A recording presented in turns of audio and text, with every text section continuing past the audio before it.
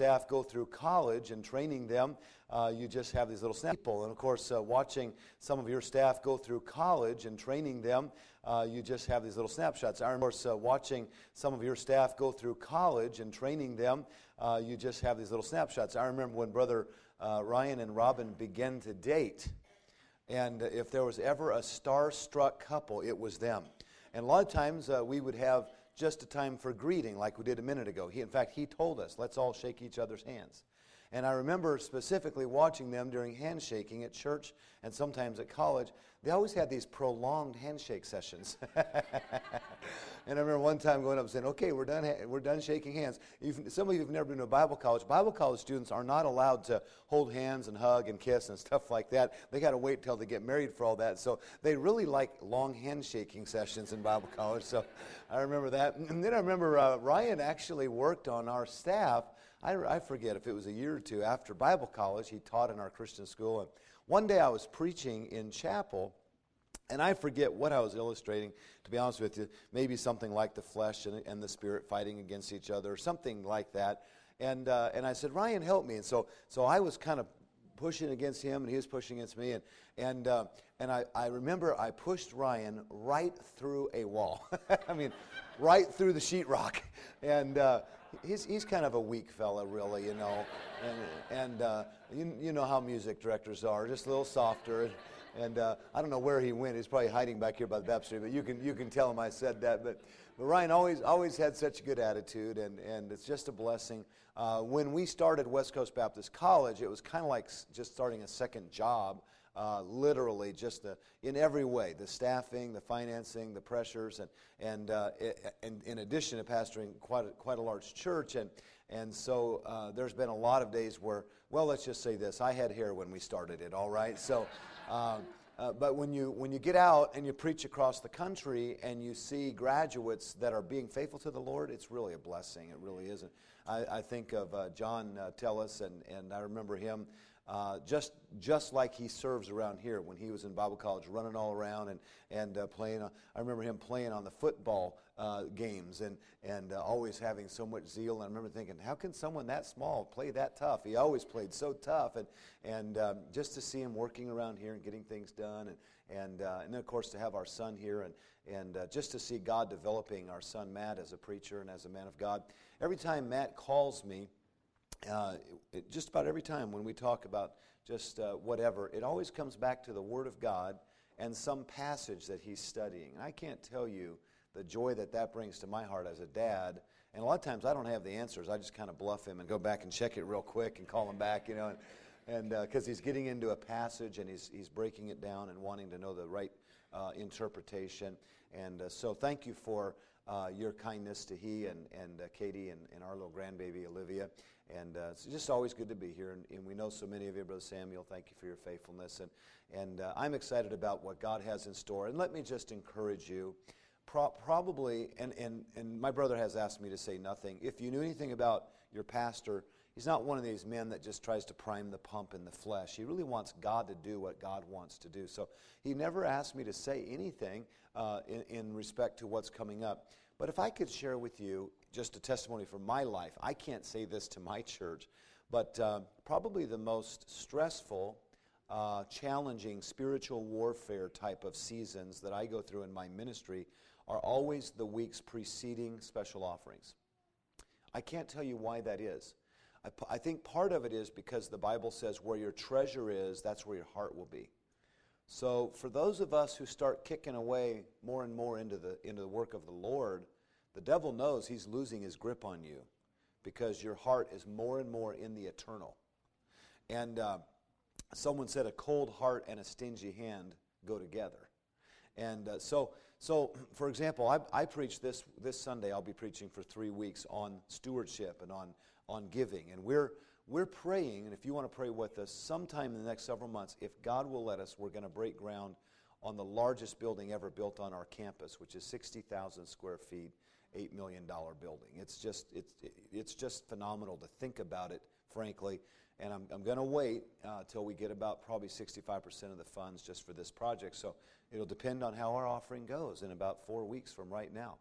but just trying to lead people to that point, encouraging everyone to give without being too pressure-filled, but knowing how great the need is. So you're kind of like dying, and boy, it takes a lot of resources to do big things for the Lord, and then you're not wanting to be too pressure-filled. And then inevitably, I'll just tell you this is what we preachers hear during these stewardship seasons. People will say, well, I lost my job. Well, I gave all I had last year. I'm moving. It's like, thanks for the encouragement, And so let me encourage you not only to give, but also just to have a wonderful spirit. And there's a lot of folks that get flushed out during these types of times. And they'll say different things, and they'll talk about it's too loud, and and the church is too warm, or it's too cold. And you know what a lot of times it is? They don't want to give. And so let me encourage you to be a warm-hearted, generous Christian. Do your best, and because I believe God's going to bless in a great way. And our first offering of this nature was in 1988. It was called Giving by Faith. Why? We had no land that we knew to purchase, no building that we knew to purchase. We didn't know what we were going to do. We just knew we were a church just blowing out the walls. We had like 30 parking spots. And I said, folks, I'm new at this. I don't know where we're going to go. I don't know how it's going to work. But let's just give to God and let Him tell us where to go. I think I saw that in the Bible once. Faith pleases God. And our folks gave $50,000. In fact, we had 25 families gave $50,000, young families, brand new Christians. And it was about days later that we bought the property where we now are. And they said, now you're going to have to bring $50,000 into escrow. And I remember saying, no problem, we got it. And you know why there's no problem? Because we obeyed God by faith. And so I'm praying for you this Sunday, and I hope you got my heart, and pray for your pastor, especially during those times, those seasons of asking the Lord for miracles and moving forward in building construction, and he'll appreciate that, I know. Stand, please, and turn to Luke chapter 9 as we stand for the reading of the Word of God. And tonight's message is a little bit different, but I'm excited about it because it's something that touches my heart. And normally I find when I preach something that touches my heart, it normally can help others too. And so tonight, I've entitled the message, Who is the Greatest? And you're going to see why in just a minute. Because the disciples got hung up on that. And our theme tonight is revive. And one thing that I've learned, if there's a quick kill button to revival, it's pride. If there's one thing that hinders the work of the Lord in my life, it's when I get to thinking too much of me. And so that's why James said, humble yourself in the sight of the Lord, and He will lift you up. And today we're going to learn about the importance of humbling ourselves before the Lord, not worrying about our stature, our position, but simply wanting to lift Him up. So look at Luke chapter 9, verse 46 through 50 is our text tonight. Then there arose a reasoning among them, which of them should be the greatest. And Jesus, perceiving the thought of their heart, took a child and set him by him, and said unto them, Whosoever shall receive this child in my name receiveth me, and whosoever receiveth me receiveth him that sent me. For he that is least among you all, the same shall be great. And John answered and said, Master, we saw one casting out devils in thy name, and we forbade him, because he followeth not with us. And Jesus said unto him, Forbid him not, for he that is not against us is for us. Let's pray together. Lord, thank you for the wonderful crowd tonight and the beautiful music, and thank you for the privilege to just fellowship and to pray and to sing. Now we come to the centerpiece of worship, that is your word. And we thank you that we can open an infallible book tonight, and that we can learn from eternal truths. And I pray that you would help us tonight to be conformed to your image. Help us to take this truth and apply it to our hearts by your Holy Spirit. In Jesus' name I pray, amen. You may be seated.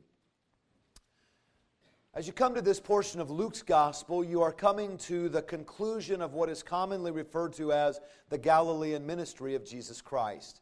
He has been healing the sick. He has been teaching and preaching. He has fed the 5,000. His ministry has been amazingly expansive during this time. And now as we turn the corner after Luke 9, Jesus is beginning his journey towards Jerusalem and ultimately towards his crucifixion on the cross of Calvary. For this particular moment in Luke chapter 9, we find Jesus back in the city of Capernaum. I remember a number of years ago visiting Capernaum with my brother, a small seaside village. Even to this day, you can find the ruins of the first century synagogue and the ruins of the homes of some of the original disciples of the Lord Jesus Christ. It was the headquarters of his Galilean ministry. And it is from this point that he will begin moving toward the cross of Calvary. It was, in fact, prophesied by Jesus in verses 44 through 45 when he said, "Let these sayings sink down into your ears, for the Son of Man shall be delivered into the hands of men." Now just pause and think about that for a moment. He says, "Let these sayings sink down into your ears." Do you ever say something to your children like, "Listen to me," or "Don't miss this"? And Jesus is saying, don't miss this. The Son of Man, I'm going to be delivered into the hands of men. My life is coming to an end. Now, sometimes when we hear important things like that, we can misunderstand or not be on the same plane of understanding. And in fact, Jesus had told his disciples over and over again that he would lay down his life, that he would take it back up again. And somehow throughout all of that, they kept missing what he was telling them. They kept thinking that that was hyperbole or that was some kind of evangelistic speak, but not in reality what was going to happen. And I think one of the things we want to do is make sure that as we listen to the Word of God and read the Word of God, that we say, "Lord, help me not to put aside what you're trying to tell me. I want to know the meaning of what you're saying to me for my life." Reminds me of a little girl who came to her daddy. Her name was Carol. She said, "Daddy, who is Richard Strands?" And her daddy said, "I've never heard of him, Carol.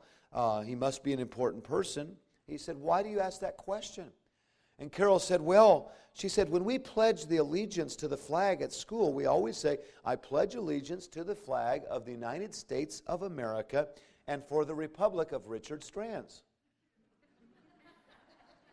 Now, she had been through several years of school pledging to Richard Strands, not realizing for the republic for which it stands. And you know, oftentimes we can go through life, and I remember as a boy in church singing all those years, "Bringing in the sheaves." I didn't know what that meant, so I just made up my own words. "Bringing in the sheep." That's what I always sang. "Bringing in the sheep, bringing in the sheep." And that's what these disciples were doing. Jesus was saying one thing, they were kind of thinking another thing, and it wasn't really sinking into their heart.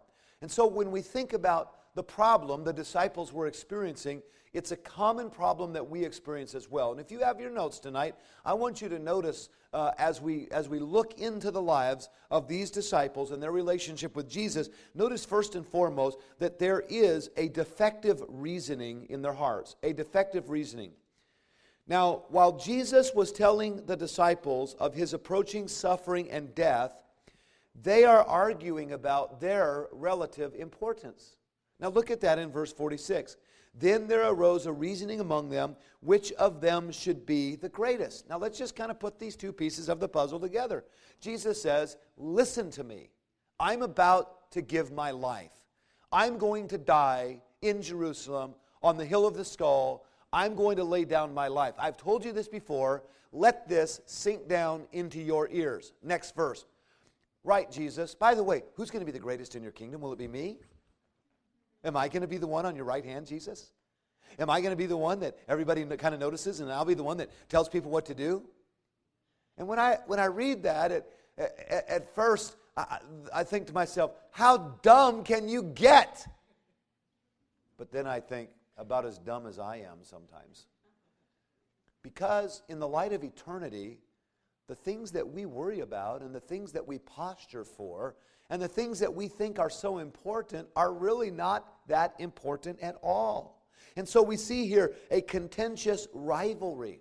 A contentious rivalry. Notice the Bible says in verse number 46, "Then there arose a reasoning." We see that this rivalry kind of rose up amongst them. Now let me tell you this evening that the enemy of gratitude is an expectant spirit. And one of the great lessons of life for marriages and in any life pattern is that we must recognize we set ourselves up for discouragement when we go into a relationship expecting something out of it.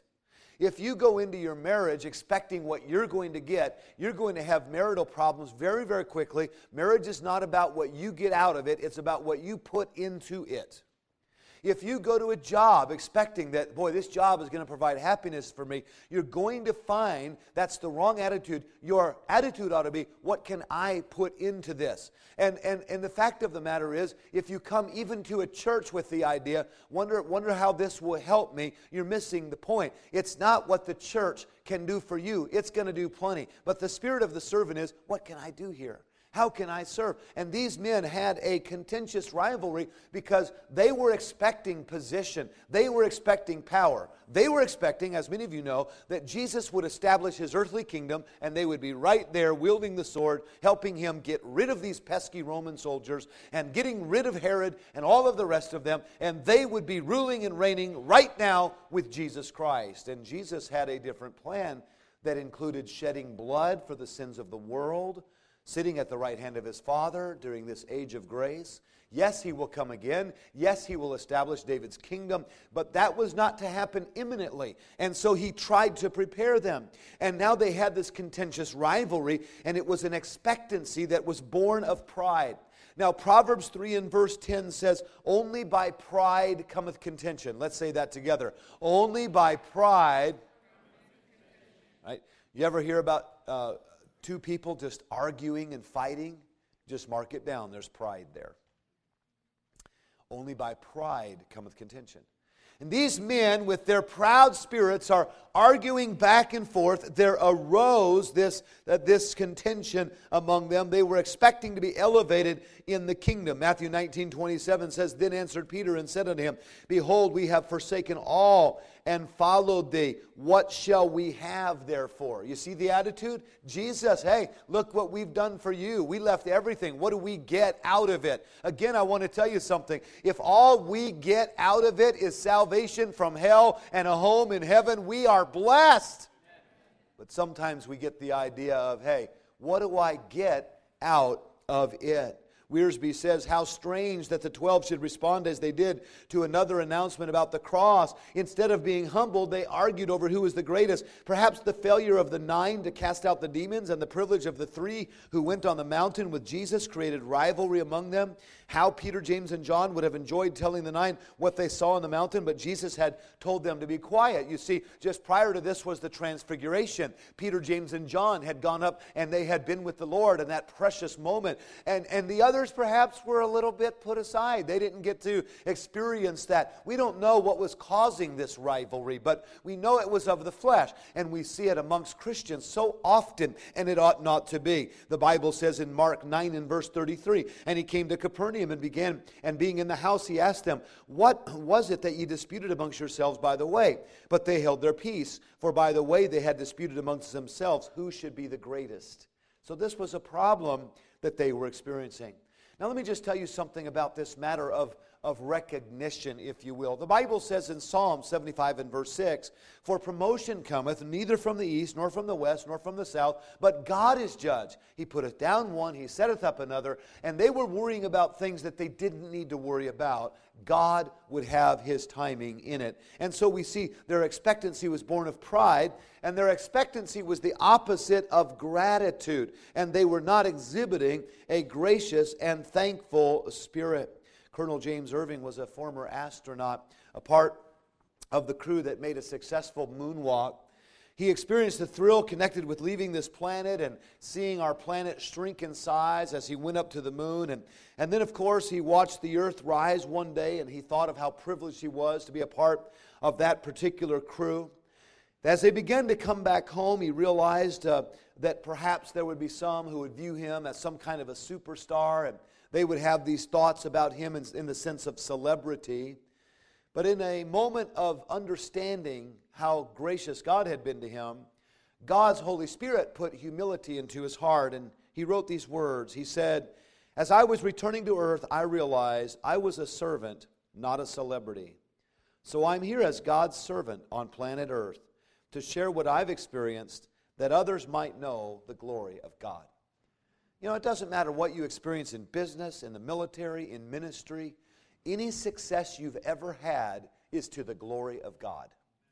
It's not so that we can ramp ourselves up, and it's not so that we can say, who's the greatest? It's not so that we can say, if you knew how many men in my church have told me that they have met a president, if you knew how many of them have told me about the things they've done in business, or how many of them have told me about the degrees that they have in education, all of which are wonderful experiences, but all of which need to be kept in our hearts in humility, in the sense that we're not to brag, but we are to rejoice that God is using us, and we need to always give God the glory for the blessings of life.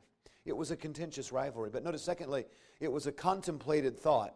Now notice what it says in verse 46. There arose a reasoning among them. Now the word reasoning means a deliberation within self, an inward thinking that resulted in outward words and actions. Luke chapter 6, as in your notes, verse 45. A good man out of the treasure of his mouth bringeth forth that which is good, and an evil man out of the evil treasure of his heart bringeth forth that which is evil. For of the abundance of the heart his mouth speaketh. As he thinketh in his heart, so is he. And they were thinking and they were dwelling on being the greatest, being one of, this word speaks of being one of the megas, one of the big ones. And oftentimes we see with churches and with individuals wanting to be mega, and it begins to cause something in their heart that is not of God. It is of the flesh. They were thinking about rank in the kingdom. They were wondering if they would have position in the kingdom. And the Bible is very clear about this mindset. The Bible says in Romans 12 and verse 3, For I say through the grace given unto me to every man that is among you, not to think of himself more highly than he ought to think, but to think soberly, according as God hath dealt to every man the measure of faith. Philippians 2 and verse 3, Let nothing be done through strife or vainglory, but in lowliness of mind let each esteem other better than themselves. You see, most men are not prepared for the tasks that we think we're capable of. Most of the time we men feel like, I can handle that, or why don't I get to do this, or how come I'm not in charge? How come this isn't happening to me? And the fact of the matter is that none of us should think of ourselves more highly than we ought. Matthew 20 and verse 20 says this, Then came to him the mother of Zebedee's children with her sons, worshiping him, and desiring a certain thing of him. And he said unto her, What wilt thou? And she saith unto him, Grant that these two, my sons, may sit, the one on the right hand and the other on the left in thy kingdom. Moms, how many of you think she thought pretty highly of her two boys to say to Jesus, hey, I want my boys to have the right and the left, Lord, if you don't mind. I want one to be the vice president. I want the other one to be the secretary of state. When the kingdom gets going, Lord, I just want to submit some names to you because, I know you're God and everything, but let me just tell you how you might want to run your kingdom. And look at verse 22. But Jesus answered and said, Ye know not what ye ask. Are ye able to drink of the cup that I shall drink of, and to be baptized with the baptism that I baptize? Do you know what cup he was speaking about? Do you know what cup they ultimately all drank? It was the cup of death. He says, men, you don't know what you're talking about. He said, are you able to drink of the cup? Look at the last three words of that verse, number 22. What are they, please? The last, do you have it in your notes, Matthew 20:22? Here's the last words. Matthew 20:22. They said unto him, we are able. Let's say that together. We are able. Jesus said, hey guys, do you know what you're talking about? Do you really think you're able to do this? And they said, got it covered, Lord. We're able. We're right there with you.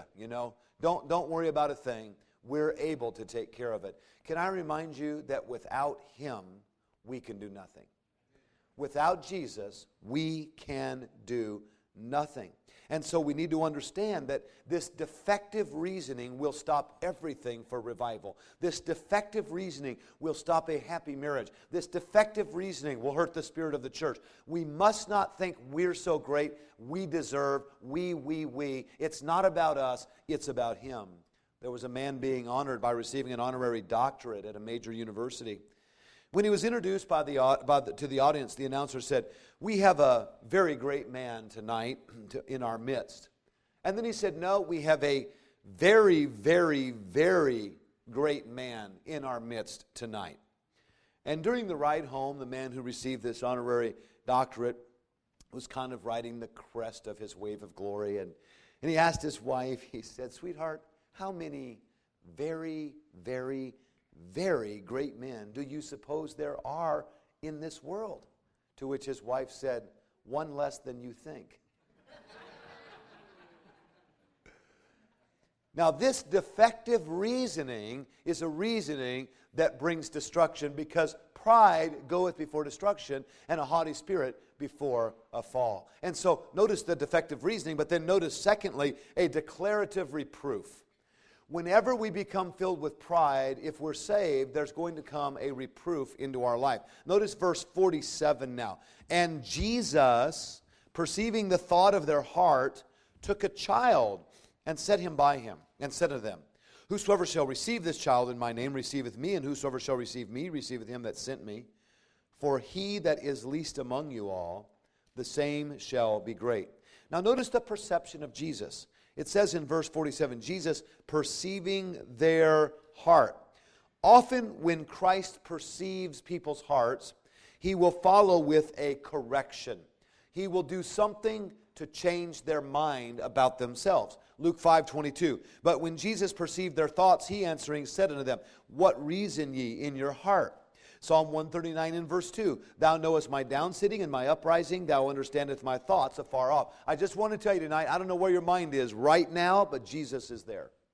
He knows exactly what you're thinking at this moment. He knows exactly what you think of yourself. He knows exactly what thoughts go through our heart. He is omniscient. He knows everything, and he knew exactly what they were thinking about themselves. He knew they had this pride problem.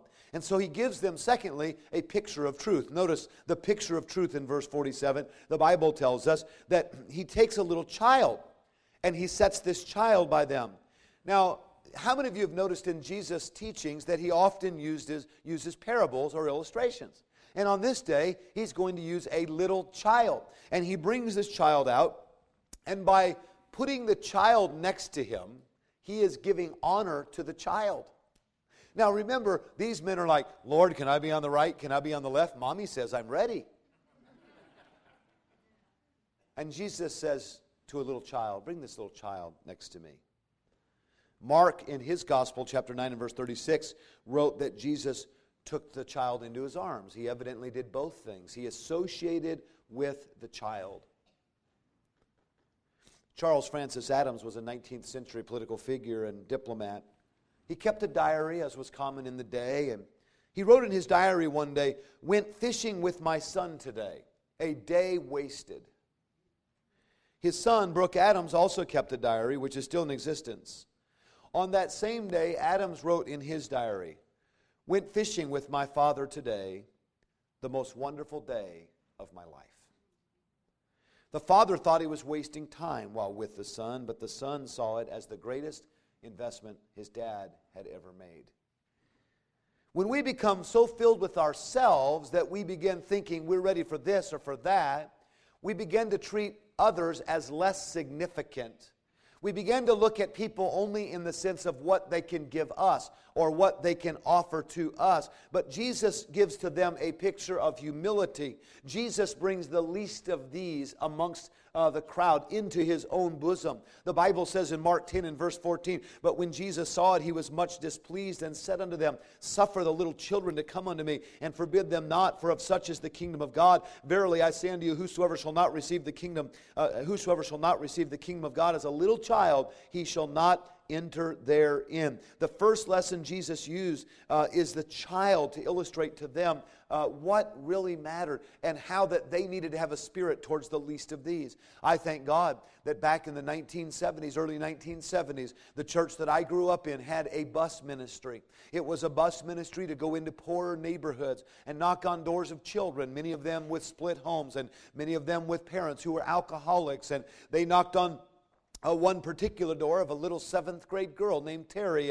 and this was in San Jose, California. They said, "Wouldn't you like to come to Sunday school?" And she sure wanted to, but her mom and dad wouldn't let her come. And another time they went back, and on the third time they went back, and they said, "We're going to have ice cream tomorrow after church." And little Terry said, I want to go, I want to go, I want to go. And that Sunday her dad and mom let her ride the bus.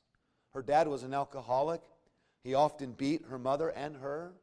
He often said the worst of things to her. And she was just wanting to know more about this God that loved her and wanting to know more about what happened at church and what it was all about.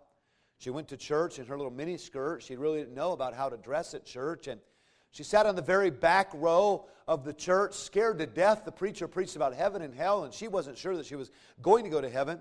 She was too afraid to come forward. There were so many people, so she ran back to the bus and got home as quick as she could.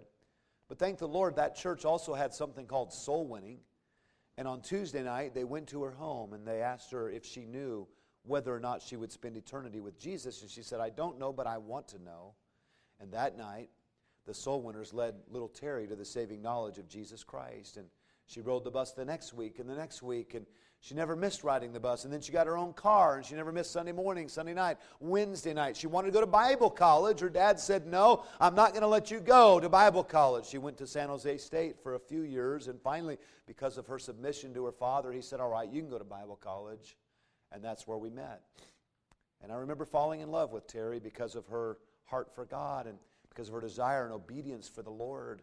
But I'm so thankful as I stand here tonight for a church that saw the importance of little children and that reached out into a neighborhood of children that maybe no one else wanted. No one else would have thought they were really of any value. But you know, Jesus places value on every single soul.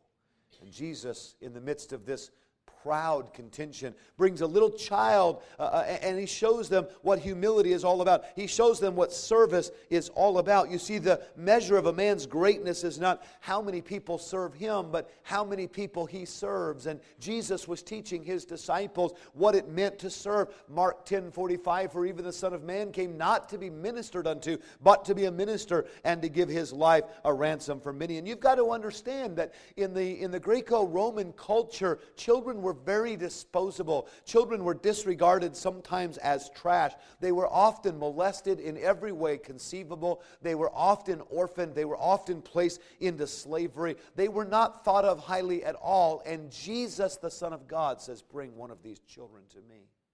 Perhaps one of the orphan children. Perhaps one of the little street people. And he brings them unto himself, and he says, I want you to know your value system is all wrong. And his illustration prohibits all of this comparison that was going on, all of this pride. Nowhere does he declare that someone is the greatest. Rather, he speaks simply of greatness. Greatness can be possessed and pursued, but greatness is not something that we can bestow upon ourselves. It is the gift of God. For whosoever exalteth himself shall be abased, and he that humbleth himself shall be exalted. Some of you have heard of D.L. Moody or maybe the Moody Bible Institute. D.L. Moody also had in Northfield, Massachusetts, a large conference grounds, and they would bring in people from all over America and Europe for Bible conferences. The conference ground still exists. It's for sale, in fact, today. And D.L. Moody at these conferences did his best to host people, and like most of us preachers, he walked around and he kind of observed what was going on. And one night after the preaching, he walked through one of the dormitories where a large contingency of European guests were staying. And Moody noticed in this one hallway that there were several dozen pairs of shoes set outside the door. And Moody knew exactly why they were set outside the door. These were rather wealthy Europeans, and it was common custom at the lodges and inns in Europe at that time that you would put your shoes outside and they would be polished by the hotel staff during the night, and you would wear them the next day. Well, Moody had no such staff at his conference grounds, and there was no provision for that. And when he saw them there wanting to help them, he said to one of the young Bible ministerial students, he said, if you wouldn't mind getting some polish, let's get this polished. And the young man said, okay, I'll do that. And yet when Moody came by about an hour later, it was apparent the young man had forgotten. And so D.L. Moody took all of the shoes, went into the janitorial closet. Mind you, perhaps one of the greatest American preachers of all time. He preached to over 1 million people without the help of a sound system. He was a greatly used man of God. Took several dozen pairs of shoes into a closet and spent several hours polishing each and every pair. And the only reason it was ever known was because the morning janitor caught D.L. Moody polishing those shoes. You see, greatness is not found in rank or position or title. It's found in being the servant of all. And the declarative reproof of Jesus was, your values are all wrong. Bring a little child to me. Let me teach you about what is important. And so I say to you tonight that God wants to revive, but we must humble our hearts before Him. We see a defective reasoning that we all battle. We hear a declarative reproof from Jesus Christ. And then notice finally tonight, a discerning reminder. Jesus gives them a reminder. Notice in verse number 49, the Bible says, and John answered and said, Master, we saw one casting out devils in thy name, and we forbade him, because he followeth not with us. Now notice John's misunderstanding. Here in these times, the Lord had given His disciples authority over demons. And thank God we have authority even today in the name of Jesus Christ over the demon world. And may I say the demonic world is alive and well in the United States of America. With all respect to those of you who in your unregenerate years perhaps tattooed your body, perhaps in times when you were away from the Lord, may I just simply say that the desecration of the temple and the piercing of the temple was something we at one time only saw in National Geographic from pagan lands. And that we're seeing the increase of ascetic lifestyle, cutting, piercing.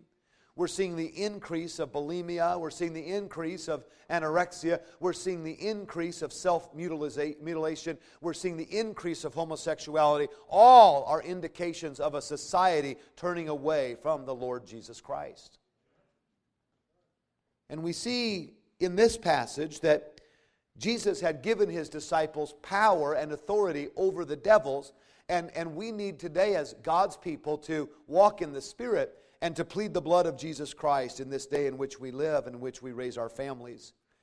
But in Luke 10:17, the Bible says, and the 70 returned again with joy, saying, Lord, even the devils are subject unto us through thy name. And so there is an excitement, if you will. They go out. And many of you remember the 70 witnesses going out, and they came back and they're like, awesome, dude, it really worked. I mean, those demons obeyed us. I mean, we were just saying the name of Jesus and people were moving out of the way. Lord, it really, really worked. And they were excited that God gave them this power. But here we see something very, very interesting. It says in verse 49, John said, Master, we saw one casting out devils in thy name, and we forbade him. Now what's happening here is this. John and the 12 disciples are so full of themselves that their biggest thought is, now, two things. We want to keep our position. We're going to be the greatest when that kingdom gets established. And we want to make sure no one else gets in on this action of, casting out devils and doing some of this stuff, because it's kind of like our club here. And we've got to kind of make sure that no one else is allowed in the club. And so he says in verse 49, he says, Master, we saw one casting out devils, but we forbade him. We told him, hey, you're not supposed to do that. Only we can do that. And I want to tell you something, that when it comes to God revealing His power and people being saved and lives being changed, we ought to be thankful wherever that's happening. And one of the surefire signs of pride is when we say, well, I'm the only one that can really do it as well, or, this type of thing. And they had a misunderstanding about this matter. In fact, the problem was not a problem of orthodoxy, because this other exorcist, this other person was a believer. He was doing it in the name of Jesus Christ. The problem was a problem of association. He wasn't with them, so therefore he couldn't be good. And that's a spirit we sometimes see amongst good Bible-believing Christians, and it's something that ought not to be so. When God is working, we ought to be thankful. And so John had a misunderstanding, and Jesus secondly mentors him in verse number 50. And he says, forbid him not, for he that is not against us is for us. A very succinct answer. Now, this is a proverbial saying. In fact, Jesus said just the opposite in another passage in Matthew chapter 12 and verse 30. He said, if you are not for me, you are against me. It's a proverbial saying, but in this case, the proverb is, he that is not against us is for us. In other words, our ministry is not an exclusive ministry. There will be other collaborators who will help us get the job done. I don't know about you. I'm thankful tonight for other Bible-believing, soul-winning churches that take a stand and that get the gospel out. There are not as many as they should be. But my spirit, when I find one, is to say, thank God for that ministry and thank God for the souls that are being saved. 1 Corinthians 1 and verse 10 says, Now I beseech you, brethren, by the name of our Lord Jesus Christ, that ye all speak the same thing, and that there be no divisions among you, but that ye be perfectly joined together in the same mind and the same judgment. For it hath been declared unto me of one of you, my brethren, by whom which are of the house of Chloe, that there are contentions among you. Now I say unto you that every one of you saith, I am of Paul, I am of Apollos, I am of Cephas, and I am of Christ. Is Christ divided? Was Paul crucified for you, or were ye baptized in the name of Paul? You see, it goes back to the same problem of pride. Who's going to be the greatest in the kingdom? Only we can do those miracles. That's our club. That's only we that can do that. And I don't want to share it with him. And the choir's plenty big enough. And we've got enough youth workers. And we don't need to build any more buildings. I don't know why we need any more people. We got a very comfortable size here right now. We don't need to add to this. And because of pride, they were about to limit the work of the Holy One of God. Now this conference is not to limit. This conference is to say, Lord, revive my heart. Expand our work. Help us to glorify you. We want to serve more people. We're giving so that more people can come. We're praying so that more people can come. And you see, every one of us can learn this evening. Every one of us can apply something from this passage. First of all, let me challenge you as I close. Don't carry defective reasoning in your heart. Don't carry this reasoning that says something like, well, you know, I'm pretty important around here. In fact, I'm one of the pillars. Don't carry the reasoning in your heart where we think more highly of ourselves than we ought to. Secondly, be willing to serve people who can offer you nothing. Be willing to serve the least of these. Be willing to identify with someone that's kind of rough around the edges. And thirdly, be cautious of jealousy in your spirit. I've seen it with pastors, staff members, deacons, church members. It rises up and it quenches revival. Be cautious of that spirit coming up in your life. 3 applications. I want to say them again, and then we're going to have an invitation. Number 1, be careful of the defective reasoning that says, even subtly, they really need me around here. Secondly, be willing to serve people like a little child who can